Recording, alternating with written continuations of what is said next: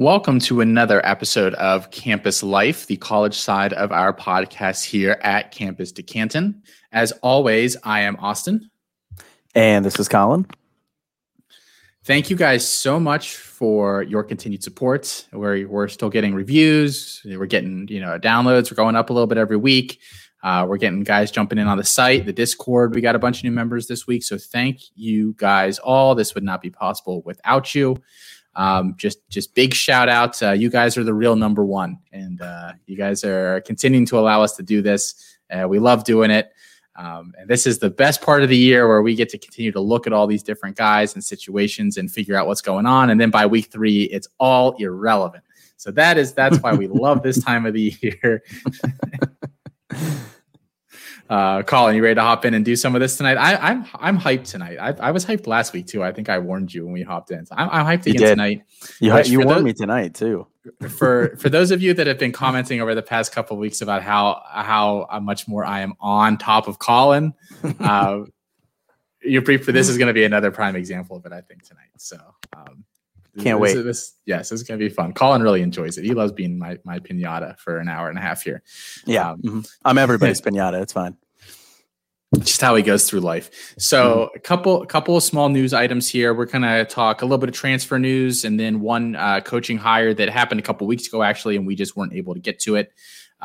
First transfer is Shadrack Banks, the 4-star wide receiver in this year's class. Originally went to A&M, and Colin, he was one of your guys in this class, so I'm going to kick this over to you relatively quickly here, but it sounds like he's going to TCU. He kind of Kelvin Benjamin'd himself, apparently. So how dare you not have been able to predict that? They're switching him supposedly to linebacker at TCU. So that's how much he Kelvin Benjamin. He even outgrew tight end. He's now at the linebacker stage of the growth. So Colin, how upset are you? And what does this mean for your guy Shadrack, everybody's favorite biblical player? Yeah, just give me a sec here to pour one out for Shadrack. And clearly this does not look good. For my takes is for him being on the Shadrack bandwagon here.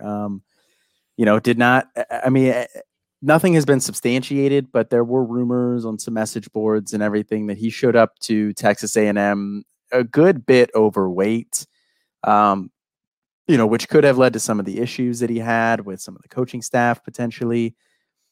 And then I had even heard I think it was Felix had said, looked at his size and said, man, that guy could play safety. Well, joke's on him because he's playing linebacker, apparently. It would have been like a 1970s safety or whatever. Yeah. Now they're linebackers. But yeah. But even if he does stay at wide receiver, which, nothing has been confirmed either way as far as if he's moving or not. That's just kind of the way the rumors are going right now. But even if he does stay at wide receiver, I think moving to TCU is pretty big stock down. I'm not a big Max Duggan guy. I don't think he's particularly good of a passer. Quentin Johnston, good for him for what he did last year.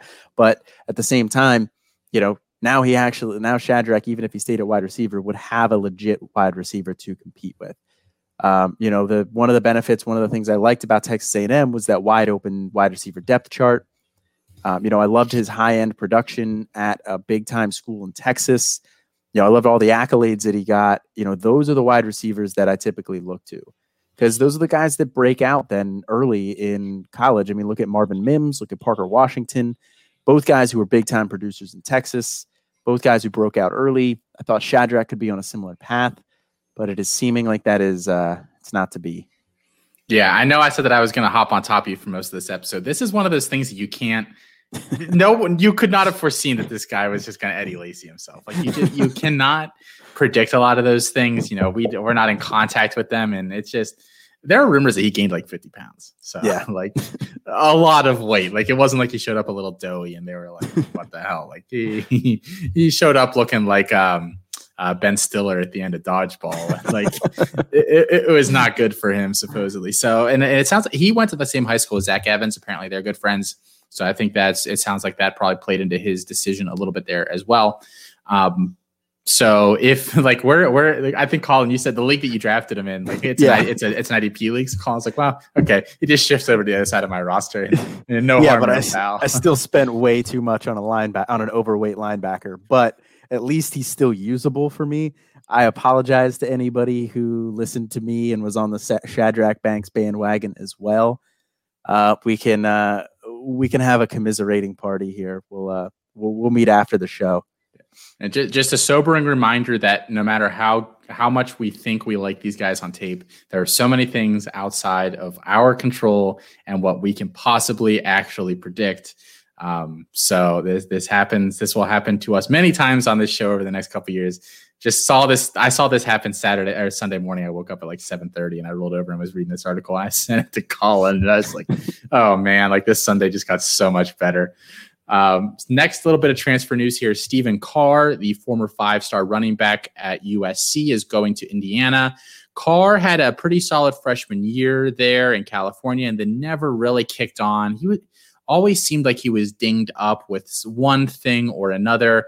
Fresh start at Indiana. They just lost Stevie Scott, and none of their guys behind him really had inspired a ton of confidence. So I think it's fair to say that that's a very wide open room and that he's probably going there with the intention of starting. Do you like him for, CFF, Devy? Like, does this start putting him back on a radar for you, or are you just still very, very skeptical on a Stephen Carr? I'm still a little bit skeptical for sure. But like you said, it's a wide open depth chart there at running back with Stevie Scott gone.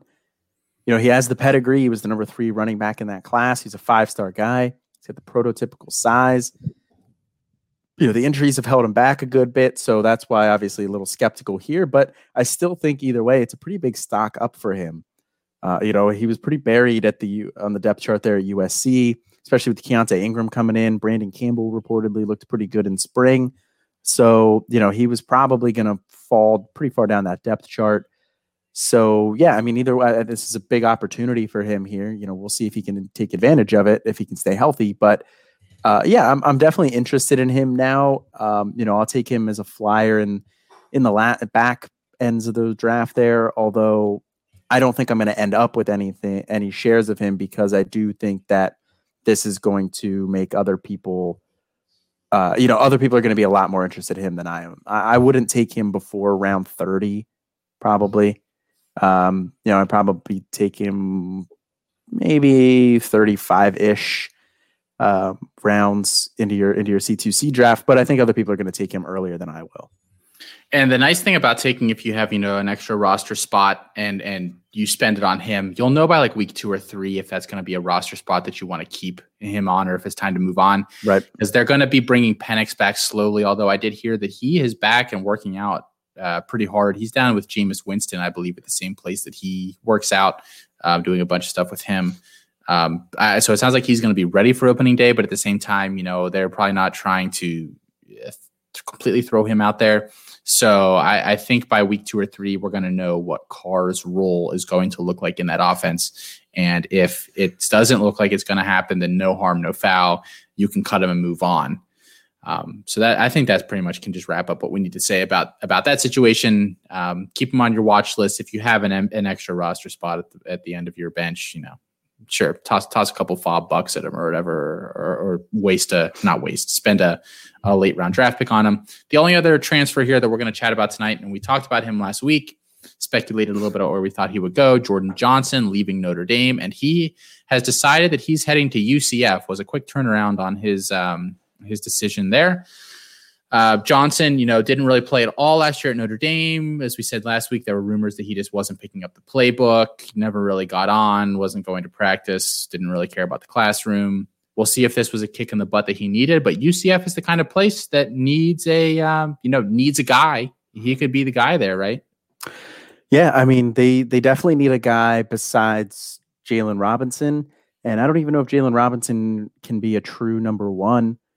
So yeah, I mean, UCF definitely needs a guy. Although I'll give a shout out to our boy Jared from Chasing the Natty. After we were talking about the Gus Malzahn hire at UCF, he pointed me in the direction of Ryan O'Keefe He said that with Jalen Robinson out, Ryan O'Keefe had been the clear number one guy in spring, and he had reportedly looked pretty good. So, maybe Jordan Johnson doesn't come in and have an impact that we think right away. But I do also think that Jordan Johnson has the talent that he could very easily come in and have that impact right away. It's all going to come down to whether he finally has his act together. If Gus Malzahn and UCF can straighten him out, or if, he's going to leave the cold, South Bend area for the warm UCF, and, it gets even worse potentially, because you can get into if you're disinterested at Notre Dame, there's a lot more distractions at UCF, I'm sure. I feel like I'd be willing to wager that the women's situation might be a little different between the two schools too. Not to say anything about the ladies at Notre Dame. I'm sure you're all lovely. But but I've seen Blake Bortles' girlfriend there, and if Blake Bortles, when he was there, if Blake Bortles can get a girl who looked like that, then there's hope for everybody there. Yeah.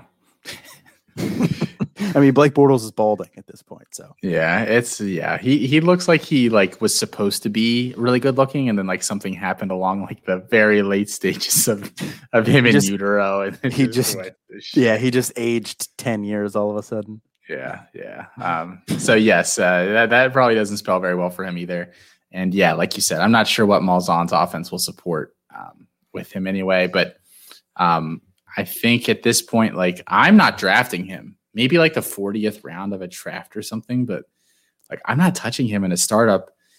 And I guess, this is the kind of guy where you can make a lot back if you can get him in a throw-in or something in a deal, but I think if they have them, they're going to cling on to him a little bit. So I'm not, he's definitely if you can get anything for him, that's decent, it's a sell, but I'm not sure I'm buying him either. It's just, he's in that weird limbo where I don't really know what to do with a Jordan Johnson. Yeah, he's in the same boat as Stephen Carr, where, I'm interested in the back half of the drafts now, but, around, 35-ish. But at that point, somebody else is going to take the gamble sooner than I will. So I'm not going to end up with any shares of him in a startup or anything like that. Yeah.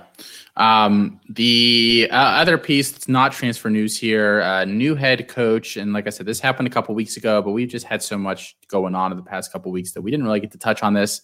Kansas has hired a new head coach. They managed to poach Lance Leopold, who was the head coach with Buffalo, I believe, since 2015. Before that, floated around Nebraska. He was an assistant. I believe he was the head coach at University of Wisconsin-Whitewater.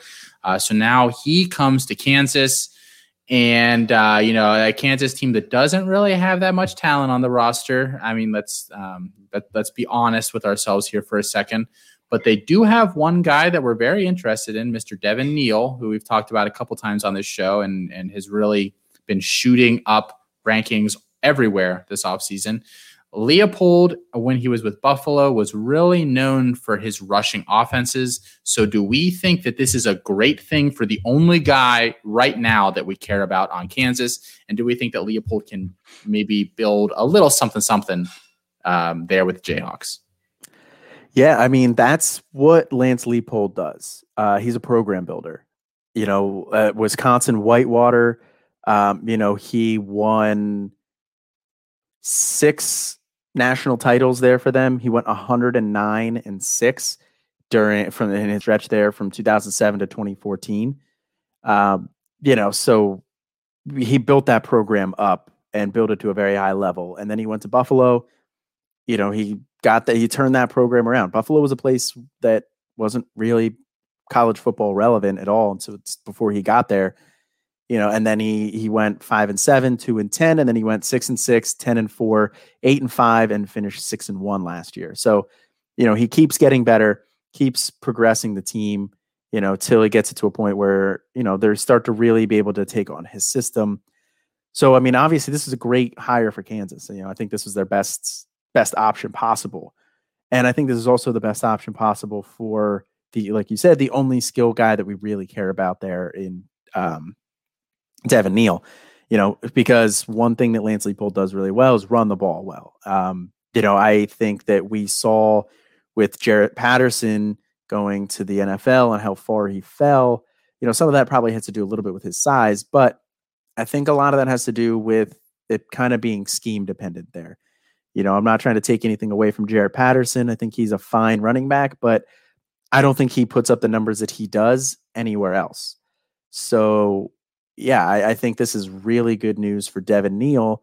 I don't think it's going to translate necessarily in year one, but, I think by the time you start looking year two, maybe into his junior year, I think he could have, a lot of success, and he could put up a lot of yards on the ground there at Kansas with Lance Leopold there. And, who knows, maybe turn that into a decent NFL draft stock, because I think he's probably a better overall talent than what Jarrett Patterson was coming into school. So here's my BuzzFeed article for the month. Ooh. One big secret that people don't want you to know about incoming Kansas head coach, Lance Leopold. His rushing offenses haven't been very good until recently at Buffalo. Now I realize he kind of had to build the program up a little bit from where it was, but their conference isn't that good. They're in the MAC. There are a lot of minnows in the MAC, and it's a wide open conference, so you should be able to kind of do whatever you want offensively. Like he started there in 2015, whatever. The first year I actually don't really care that much about, so I'm not even gonna, but they didn't have that great of a rushing offense. They averaged 150 yards per game the next year, 141 the year after that. 2018 is really where it took off, where they averaged 190, but even then isn't like the prolific, like we think of Buffalo as like this place where they're just rushing for like 1,000 yards a game and like they're just gashing people. 2019 was the first year there. So it took them 1, 2, 3, 4. That was his 5th year there that they finally got that big rushing offense where they averaged 250 yards a game. So what can we actually really expect from Devin Neal in a conference that is much more competitive and not as wide open as the MAC is? I'm actually not sure. I think this is obviously, it's not going to get any worse for Devin Neal. Right. That's what I was saying too. Unless they hired one of us, even then, I don't know. 4 verts, spread them. But that's worse for Devin Neal. Yeah. I don't think this is any worse for him. I'm just not sure it's like the boon that everybody wants it to be, because it's going to take them a few years to get to that point. And as it's shown, he can't snap his fingers. I'm not sure it was as much of a system thing as he finally just got the guys in there to do what he wanted to do. Right. And a lot of the credit this past year has to fall on that offensive line. That offensive line was very experienced. I think were all 5 of them seniors, or was it just 4 out of the 5? I can't remember. I don't remember. They were all upperclassmen, I'm pretty sure, but I don't remember exactly what their years were. Yeah, they were all upperclassmen. I'm pretty sure 4 of the 5 were seniors. So, that definitely obviously plays a big role in it. But something else I will say is, despite what you think about Kansas and despite, them kind of being the punching bag, Kansas still gets better recruits than Buffalo did in 2016 and 2015. So I don't think it's going to be as dramatic of a beginning at Kansas as it was at Buffalo. I mean, Buffalo was not good when they went there. It's all relative, though. He didn't get good recruits, but neither did Central Michigan, or he's going to go against every year pretty much Oklahoma State, Kansas State, Texas Tech, TCU, they're big schools there that are better than anything that came out of the MAC the past couple years. So I think that's a good point. All of this stuff is very relative, and people get on you all the time on Twitter when you say like a guy and you're like, yeah, okay, like he runs a 4.6, he's fast. He's not as fast as this. Like, this stuff is all relative. And I just think that, it's a big step up for a guy like Leopold that has never had this kind of job. But Kansas is the kind of team you want to root for. Yeah. They're always bad. It's like, I always want to root for the Lions. They're always bad. Sorry, Felix. And they're in the NFC, so I don't have to worry about them. Sorry, Felix. Arizona was like that for years. They've been respectable the past decade or whatever. Cool. So I think that does it for the news here tonight. So we're going to jump into the big part of our show here this evening. And we did a show on this about a month ago where we talked about just wide receivers. Like my description was like wide receivers, seriously, like literally everything we talked about that night. But we talked about 7 CFF guys, people that we are very skeptical as to their ability to transition to the NFL and become worth anything over on that side. But as a CFF piece, they were big. And we talked about, Jalen Robinson, Jalen Tolbert, Ja'Cory Roberson. We talked about all these guys. So we picked out 7 running backs here tonight, guys, that we're going to talk about. We're going to break down kind of what we think of these 7. It's not necessarily our top 7s. We're not talking about like Kevin Marks here tonight, but he's probably a CFF only guy. There are some other names in there as well. But the 7 names that I picked out tonight, we have George Holani from Boise State. We have Ronnie Rivers from Fresno State, Chris Smith from Louisiana, the Raging Cajuns, Mo Ibrahim from Minnesota, Ulysses Bentley from SMU, Xavier Valladay from Wyoming, and Cameron Peoples from Appalachian State. So we're going to do what we did on the last time, where I'm just going to give a couple a little bit of information here, and then I'm going to kick it right to you, Colin, and you can chat, and then it'll come back to me. So the first guy I have here is Holani. And his April ADP, according to the drafts that we have done so far, was 149th overall. So, 12th round roughly in drafts. He's 5'11", 200, and disappointed last year a little bit. He was injured, but the year before that, as a true freshman in the Mountain West Conference, he carried the ball 192 times for over 1,000 yards and 7 touchdowns, but he was also a weapon in the passing game with 26 for 206 and 3. So, Colin, what are your thoughts on George Holani? So I think with George Holani, I like his ability, to run the ball here for Boise State. He's not a lot of competition there. I do question his athleticism overall. I think he's mostly a plotter. So, like you said at the beginning of this, we're not really looking at these guys too much for their NFL potential. But when you are taking a guy in the 12th-ish round, you do still want them to have some NFL potential. And I'm not sure how much he has given his limited athletic ability there. That being said, though, I do think he's going to put up some nice numbers there at Boise State. Now, Boise State is transitioning to, a new offensive coordinator. His name's escaping me right now, but he was from UC Davis. But that offense is typically spreads the ball out and throws the ball a lot more. So I think that's going to hurt him a little bit. So I have him a little bit lower than you do here in our ranks. And it's not a lot, but so I don't have any problem taking George Holani where he was at his ADP. I'm probably not going to end up with him, though, because, like I said, at that ADP, I do want somebody to have a little bit more of an NFL future, and I don't know how much of his I see.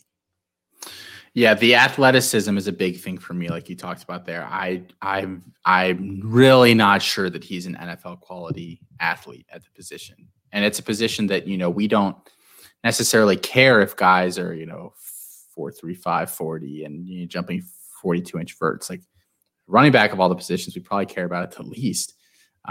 But he's a bad athlete even by those standards because he's not big either. Like he's 200 pounds. If he was 220 and he moved like he did, we'd be talking. But he really is not. And it's nice that he got to show that receiving ability with Harsin his freshman year, because I don't know what that's going to look like for him next year. But he has at least proven that he's a capable pass catcher. But again, the athleticism, he doesn't profile as a guy that at worst comes to worst in the NFL. He can become a receiving back and make up some points that way for you. He just doesn't seem like that kind of a player.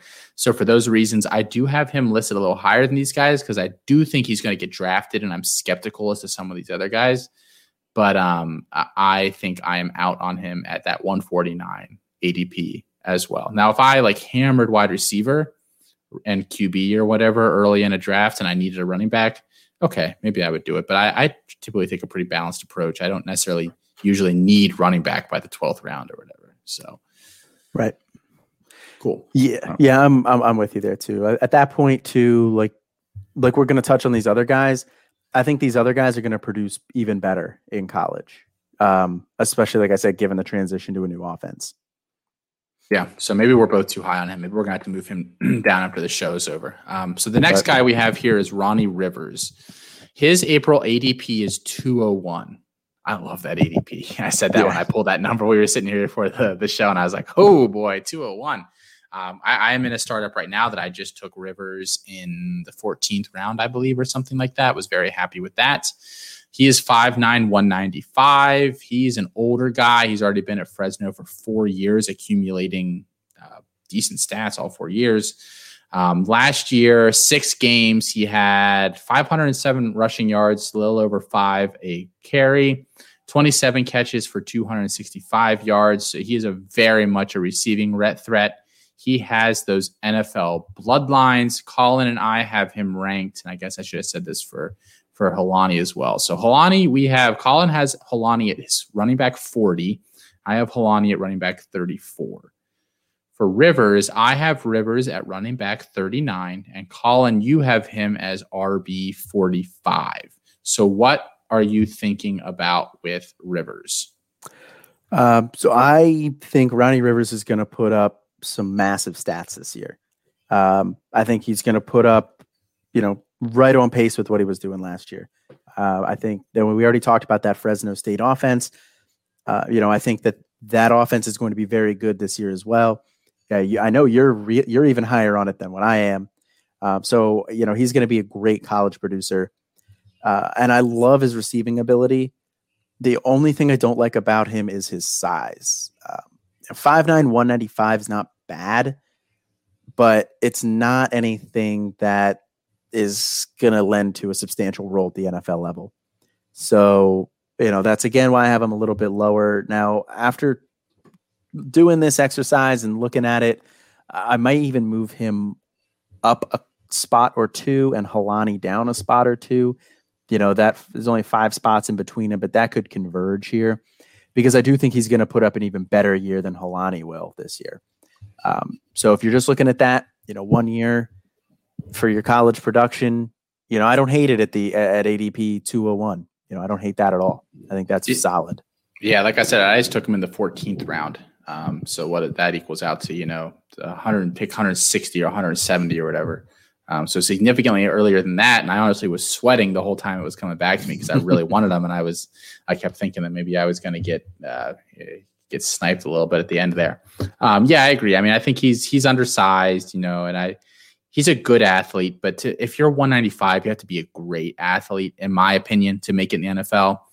And I just don't know that I quite see that level of athleticism out of him. So I do think he's going to struggle. But yes, I think he's going to be a top 10 fantasy running back this year, assuming that he stays healthy.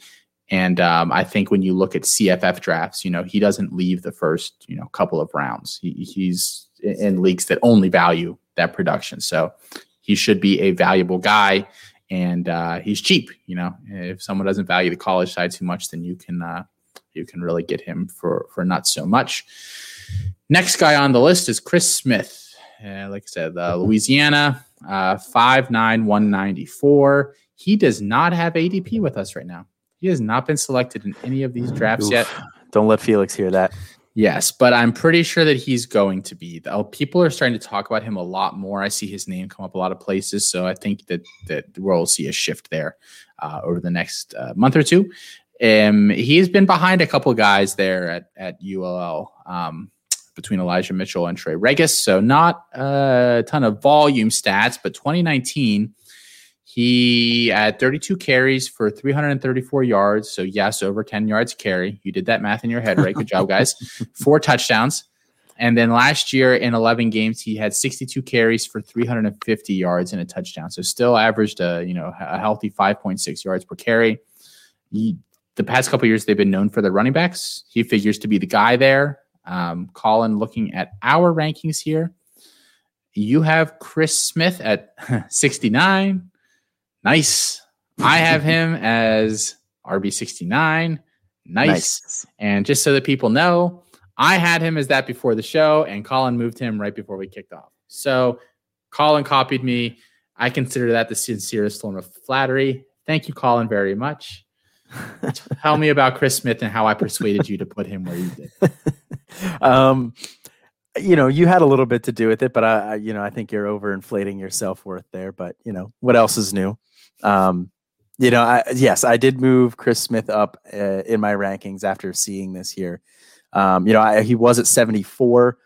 That was definitely too low given the volume that I think he's going to have this year. Because wasn't nice enough. Wasn't nice enough, right? Like you said, Louisiana Lafayette, they've been known for their running backs. They just had two guys go in the draft this year in Elijah Mitchell and Trey Ragas. The year before that, they had Raymond Calais too. So, they put out three.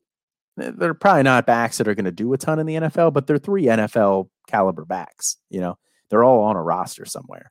So, or they were at one point. I'm not sure if Calais is anymore, but either way, he had a lot of competition. So you have to put those numbers in context. So he's the guy this year, though. It's him. And then it's Nate's Amani Bailey. Yes, Nate's guy, Amani Bailey. I wanted to say I knew it was Bailey. I could not come up with that first name, but yeah, Nate Marquise talked about him when we had him on our show. So it's going to be those two guys, but I think it's mostly going to be the Chris Smith show. So yeah, I mean, I'm all over him this year for a CFF purposes. I think he's his steal. He's not even being drafted in our 15 round mocks. So, at that ADP, yeah, I'm all over that. I love that. Like I said, I moved him up. He may even move up another spot or two. I don't know. After this exercise, but yeah, I'm definitely on the Chris Smith bandwagon here. He's a great guy where, like, if you if you last year, graduated all your running backs from an already existing roster, or in your first couple rounds of a startup this year, you snagged Jace McClellan and Travion Henderson or something as your first two running backs.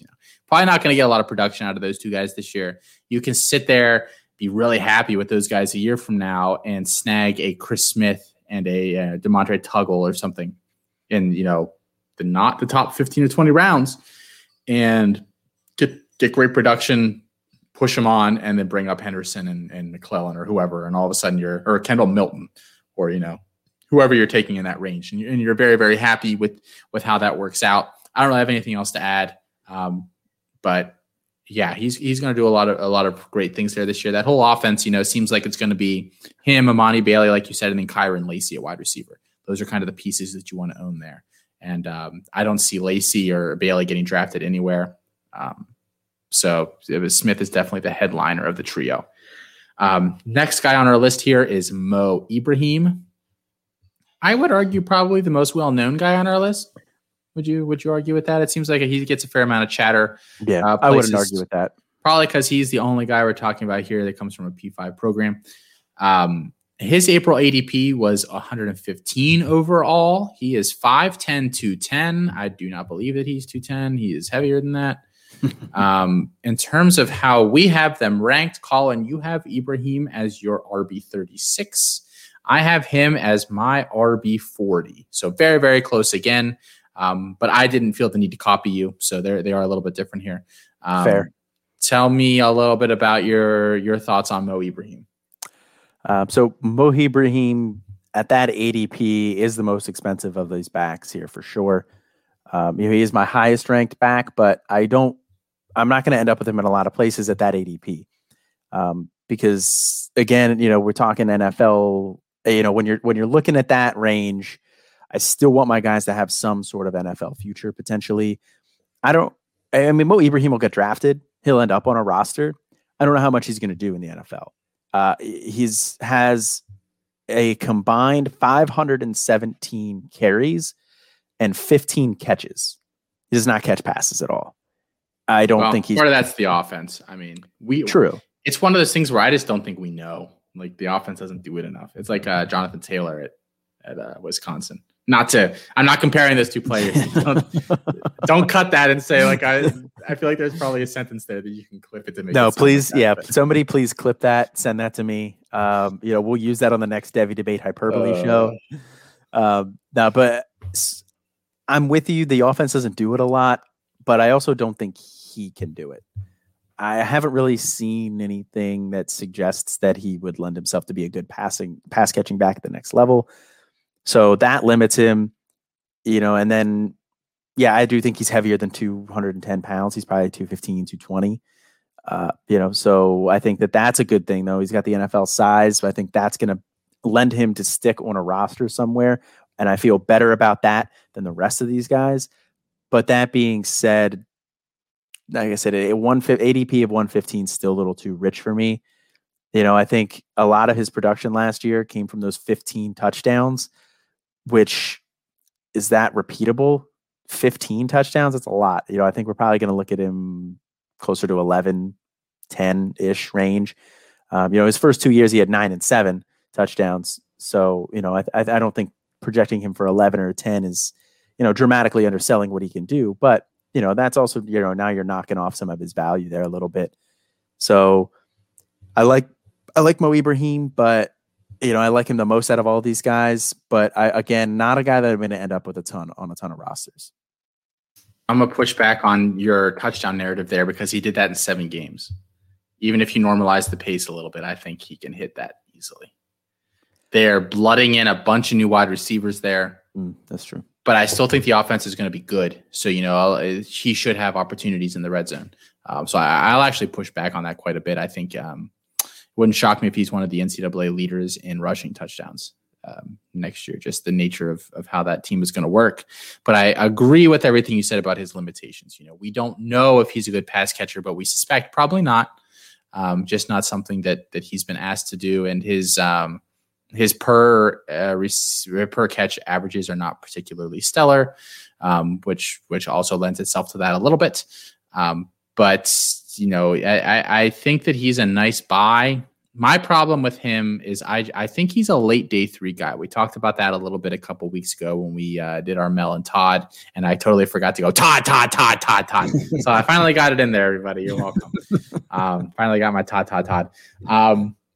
You had that plan the whole time, didn't you? You bastard. Yes, I. But I think he's a late day 3 guy. So to get 1 year out of production out of him, which is all you're going to get, because then he's gone. Where some of these other guys, you might get more than that.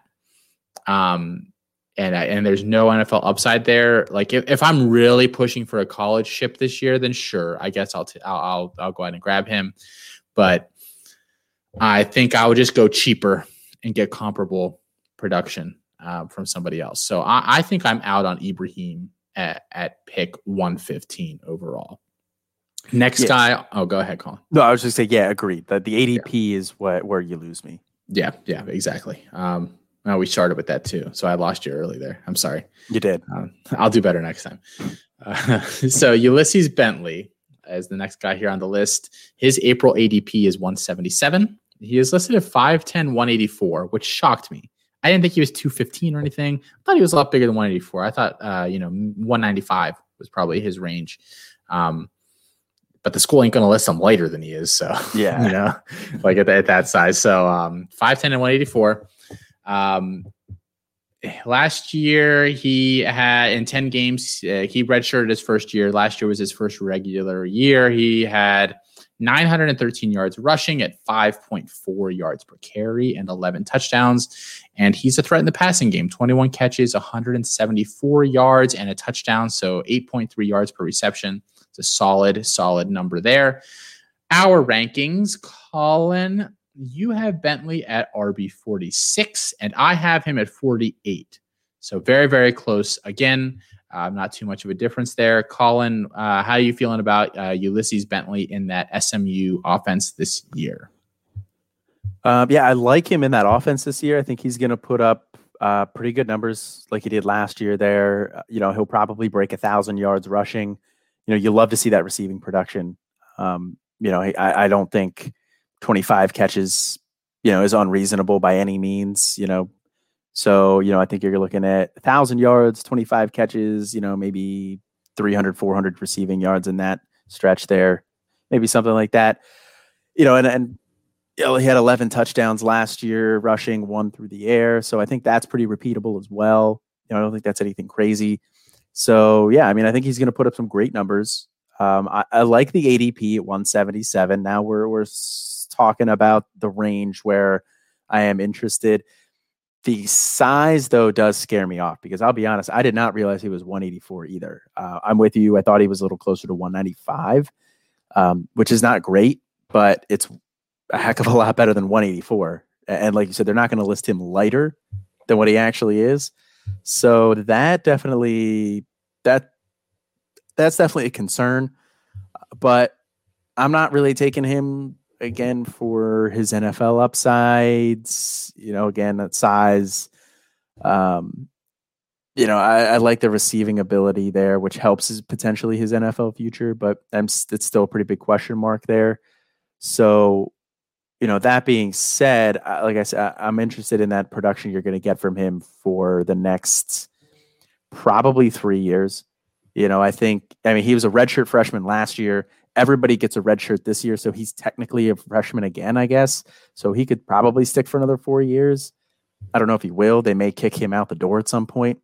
But, either way, I think you're looking at 3 years of solid production from him at the college level, and that's something I can buy into it at the ADP of 177, even if he may not necessarily have the best NFL future. Yeah, and I know we mentioned this a little bit earlier, but it is something that I really consider when I'm building my rankings is how many years, if I don't think a guy's an NFL quality back, then I need to figure out how many years I think he has left in college. And the more years he has left, the more valuable he is to me, even if, Mo Ibrahim's ceiling might be tiny bit higher than, Ulysses Bentley or whatever. But I want to, if I weigh out, that Bentley gives me 2 or 3 more years than Ibrahim does, then that matters a lot to me, in my opinion. And I think it's something that I don't hear a lot of other people talking about, but I think it's very, very important, something to consider. That kid runs big for a 184, man. He is not afraid to lower his shoulder, hit somebody. Probably going to mess with his longevity a little bit, but sure is fun to watch. So, yeah, it's his body, not mine. I don't have to wake up feeling like crap on Sunday morning. I do question his NFL upside if he does not gain the weight. And again, I thought he was bigger than 185. So it was disappointing to me when it took me like 4 or 5 weeks into the season to like actually finally look him up. And I was like, man, there's no way that kid's 184. But but I do really, really like him. Like I said, we both have him in the 40s there in terms of ranking. And at 177, I would take him. I think I just missed out on him in this draft that I'm in now. I was actually a little bit bummed out about it, but I do really like Ulysses Bentley. Next guy here, we have 2 more here tonight. We have Xavier Valladay. His April ADP was 300, right on the dot. He is 6'198". Last year, Wyoming, Mountain West, they started later. He only played 5 games. 100 carries, 550 yards, 4 touchdowns. Also had 13 catches for 105 and 0. Year before that, every year he's been on campus, he's averaged over 5 yards a carry. He's been on campus 3 years. You'd like to see the touchdown numbers be a little bit higher. Not sure Wyoming is an offense that can necessarily support that touchdown volume, which is probably why he's a little bit lower for the 2 of us. Between our rankings, Colin, you have Valladay at RB 60. And I have him at RB 53. So a little bit lower than some of the guys we've talked about already. How do you feel about Xavier Valladay? Yeah, I have him at RB 60 there. So, again, at this range, I'm not super excited about his future, but at ADP of 300, yeah, I'm interested in that. Especially given his production the year before. 1,200 yards, 6 touchdowns, 200 yards receiving, 2 more touchdowns. Those are numbers that you like to see. Last year, like only 5 games, so hard to say with that sample size. But he's back again this year. He's going to play a full slate of games. Knock on wood. But it's only probably 1 more year. Maybe he comes back for another year because, like I said, they gave everybody like basically a COVID red shirt. But I don't think he will. I think he'll leave after next year. So now I'm looking at 1 year of college production. So ADP 300, yeah, interested in that. He starts creeping up any higher than that. Now, 1 year of college production with a questionable NFL future, I'm starting to get more skeptical at that point. But fortunately, he's not at that point yet. I have him in a couple of leagues that I got him as basically free or super late in drafts. And I like him as that kind of a guy. But no, I agree. I think it's fair to list him lower than everybody we've talked about so far. I would take him after all of these guys we've talked about so far. Not overwhelmingly big, not an overwhelmingly great athlete. He's really not great at anything, but he's very, very solid. He plays in a smaller conference, and like you said, only 1 year production left. So I think his ADP is fair, over 100 spots lower than everybody else we're talking about tonight. I don't know. Maybe that's not fair, but you go to school in Wyoming, you kind of get what you deserve. Right. You're not going to be on a lot of radars. They had Josh Allen a couple years ago, but really, there's not a lot of else that's come out of Wyoming over the past decade. They had that one wide receiver that was there with Josh Allen, and he ended up on the Bears and then didn't do anything. And I cannot remember his name right now. Well, that could be anybody. Ended up on the Bears and did nothing. Fair point. So our last guy here tonight, guys, is Cameron Peoples, the running back at Appalachian State. April ADP of 175. He is 6'2", 210. So the biggest back of all the guys we're talking about here tonight. Last year was his first year that he did anything there. He was behind a couple of players there, including Darrington Evans before that. Last year, he put up 168 carries, 1,124 yards, 12 touchdowns, so 6.7 yards per rush. Basically a non-factor in the passing game, 3 catches, but a big on the ground. Colin, you have Peoples listed as your RB 62, and I also have him as 62.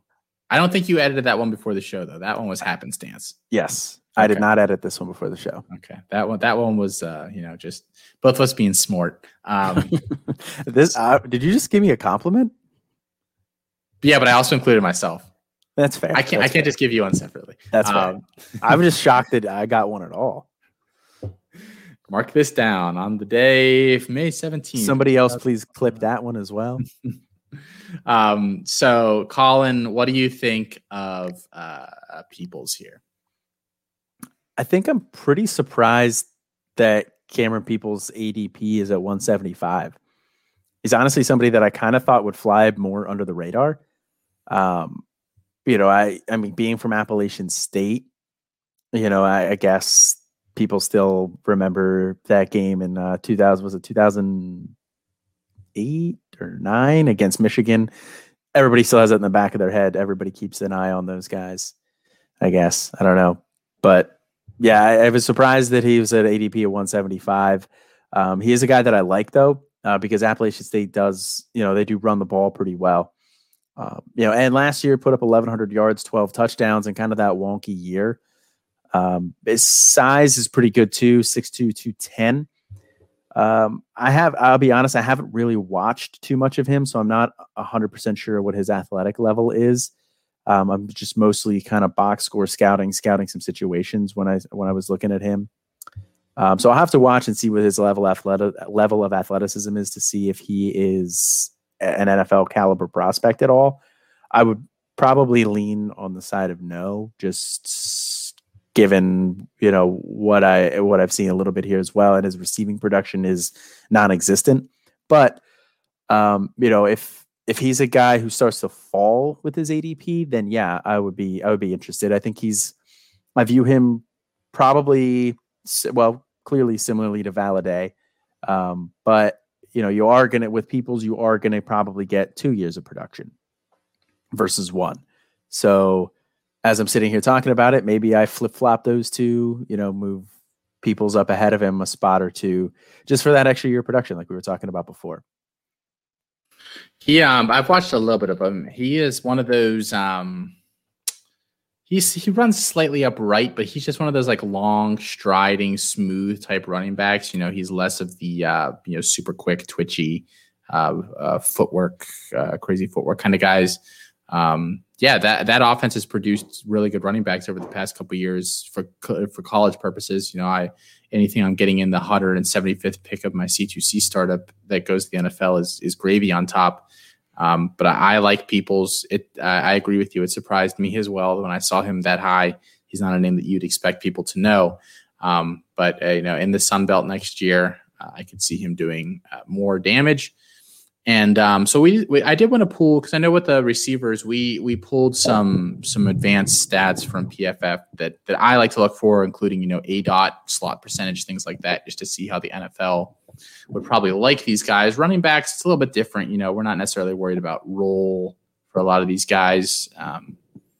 There's no slot versus boundary and X versus Z and all this stuff. So we pulled, without consulting any of our data specialists here at Campus to Canton, we decided the two things that those guys would probably prefer us to talk about would be EPA per play and adjusted yards per team play. I think I've heard Jarek and Chris Moxley talk about those two things. I think so.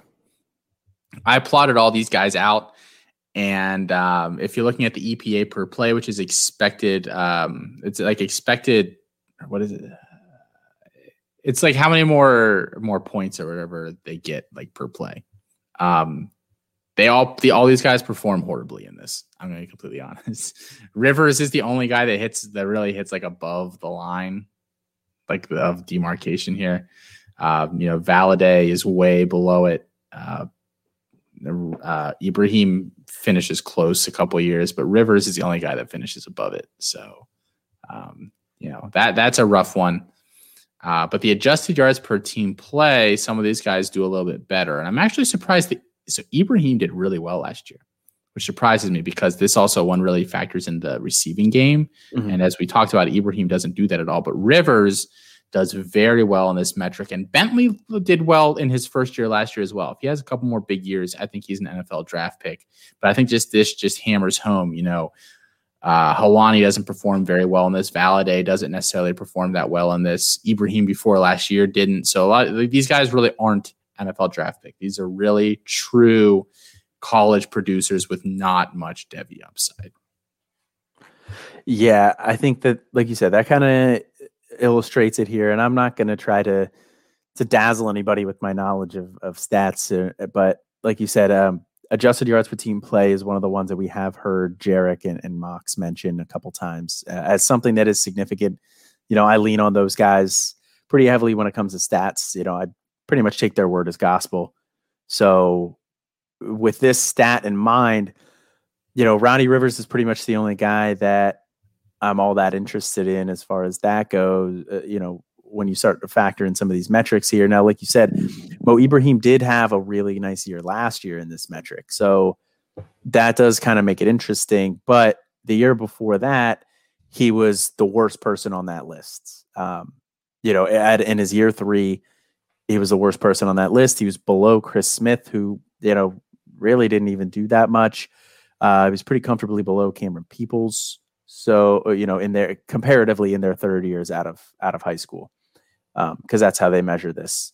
So, that's kind of concerning that he didn't do anything before last year in this metric and that he's going to be, a fifth-year guy. So I'm still kind of, that still makes me hesitant on him there as well. So like you said, we're pretty much looking at all of these guys as CFF options only. And then when we're talking about that, ADP does play a pretty big role in that. Yeah. So last thing for tonight here, guys, we have our freshman profiles here that we're going to do. Colin, you chose a quarterback, so jump on in on him. So I chose Jake Garcia out of Miami. He's a guy who, reportedly looked good here in spring ball.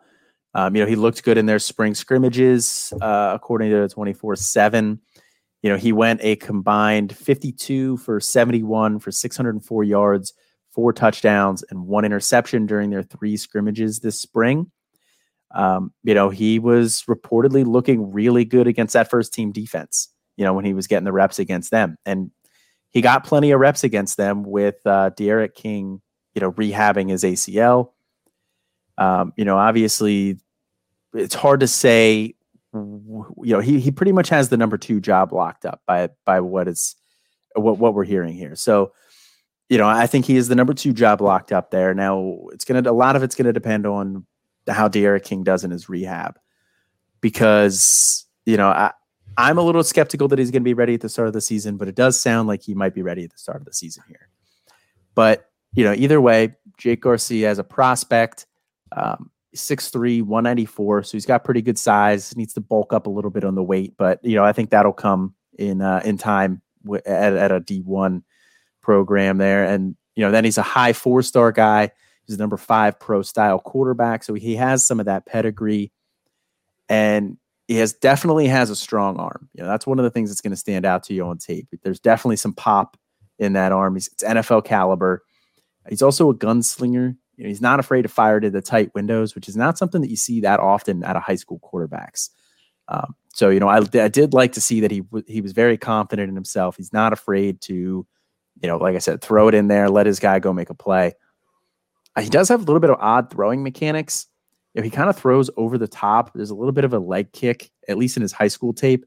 It kind of has like a baseball type feel to it, which is not necessarily a bad thing, just something to note, just something that I wanted to keep an eye on. Obviously with his performance in spring, doesn't sound like it's anything that's going to limit him here. So just something to kind of keep in the back of your mind when you're looking at it. Now he is a pro style quarterback, but I do think he can move a little bit there in the pocket. He's got enough mobility that he can escape some pressure. He could pick up a first down on the scrambles, but he's not going to really bring a lot with his legs. So he has enough mobility that I'm okay with his level there. But from a fantasy perspective, I wouldn't expect him to be D'Eriq King or anything like that. And then when you're looking at him throwing the ball, good general accuracy. He does put his wide receivers in position to do something after the catch at times. Would like to see him do it more, but I think that's something that he can develop. I saw enough of it on his tape that I think he was, he can definitely make a step in this area. And like I said, he had a good spring, so it's sounding like he did take a nice step forward there. He also shows nice touch on the deep ball too, which, given their receivers that they have, that could be beneficial there as well, because they don't really have that, over the middle type of a guy like a Brevin Jordan that they used to have. They're kind of looking at Will Mallory there. So the receivers that they have are a little bit more on the outside. So the deep ball, that could definitely benefit him. One thing that does give me some pause with taking him anywhere is the fact that Miami is expecting D'Eriq King to come back. So now you're kind of looking at, next year being his year, except they're also bringing in Ja'Cory Brown, who's a high-end quarterback prospect for next year. And he's a guy that, we were talking about it before the show. He's kind of ready-made in the, to step into that offense and fill a similar role that D'Eriq King is filling. I don't think they would have to change that offense that much for him. Whereas Jake Garcia is a different quarterback than D'Eriq King. So, it's a matter of how good does he look? Can he fend off Ja'Cory Brown, who I have it pulled up here now? He's a 4-star guy, and he's the number 4 dual threat quarterback in that class. I didn't have that up before. But, so it's a question of, can he fend off him?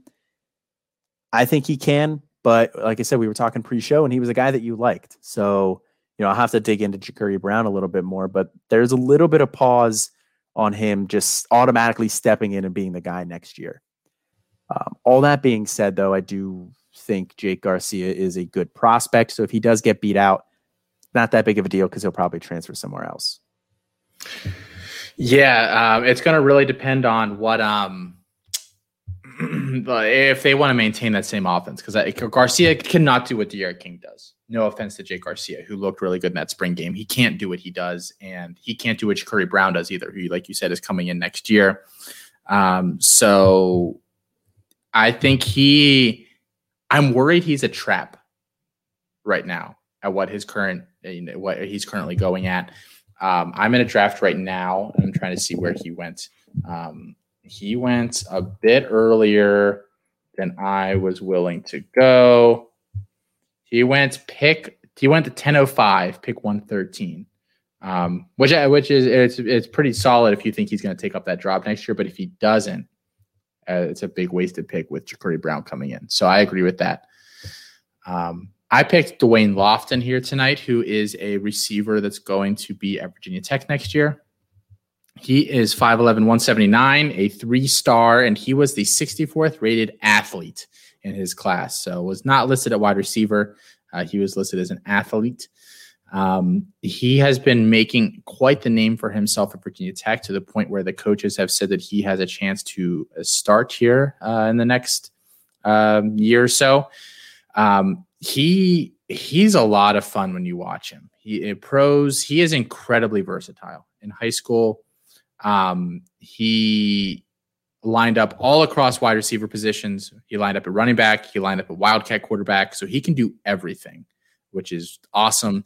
He is an extremely explosive athlete. I think he's going to be able to dominate people at the line of scrimmage with his quickness and his burst and win matchups early on in the play. He can win in contested catch situations. He's 5'11". He's not super tiny and almost 180 pounds. He did surprisingly well in that aspect. And he is just crazy elusive in the open field. He's very tough to bring down. And perhaps my favorite thing about him, he is competitive. He has a mean stiff arm. He's got swag. He's cocky. He fights on every play. He wants to win on every single down. I love that about him. I love that at the wide receiver position. I think he does that. So give me some Dwayne Lofton. The only thing that I will say about him is, like I said, he's a little undersized. So hopefully he can bulk up over the next couple of years, but he has a few years to do so. And he doesn't need to get to 210. If he gets to 185, 190, we're probably happy about that. But that is my presentation on Dwayne Lofton. Any questions? Open to the audience? No. No, I like Dwayne Lofton. I do. I think that, Jarek Backus special, Tavian Robinson. I believe Chris Moxley's a big fan of him as well. Obviously he's standing in the way there, but beyond that, we're really a pretty open depth chart there. So I think he has an opportunity right away. Yeah. No, I think that's going to be a nice spot there for him. All right, so I think that's our show for tonight, guys. Again, just we like we said, we thank you at the beginning of the show for rating and reviewing. Please continue to do so if you have not yet. Be on the lookout for Canton Bound, the NFL side of things here, our late week companion show. And make sure you're getting over to the site, guys. We did just finally put the ADP data and Jarek's visualization tool behind a paywall. Only $2.99 a month. So if you're going to be using this thing for a couple of drafts, guys, I mean, it's like less than a cup of coffee to help you do better in a draft. I mean, you can't really go wrong. The ADP data itself is helping me right now. I'm in, the program Division III draft right now, and I've been using this thing religiously the whole time. So if you're in the program Division III, stop listening. Please tune out 2 minutes ago. Don't use that ADP data. Everybody else, please use the ADP data. Yeah. Beyond that, we have our articles. We have the podcast. Make sure you're checking out Why Wait Till Sunday and Debbie Debate. But that is all we have for tonight, guys. Until later in the week here, I am Austin. And this is Colin. Have a good week, guys.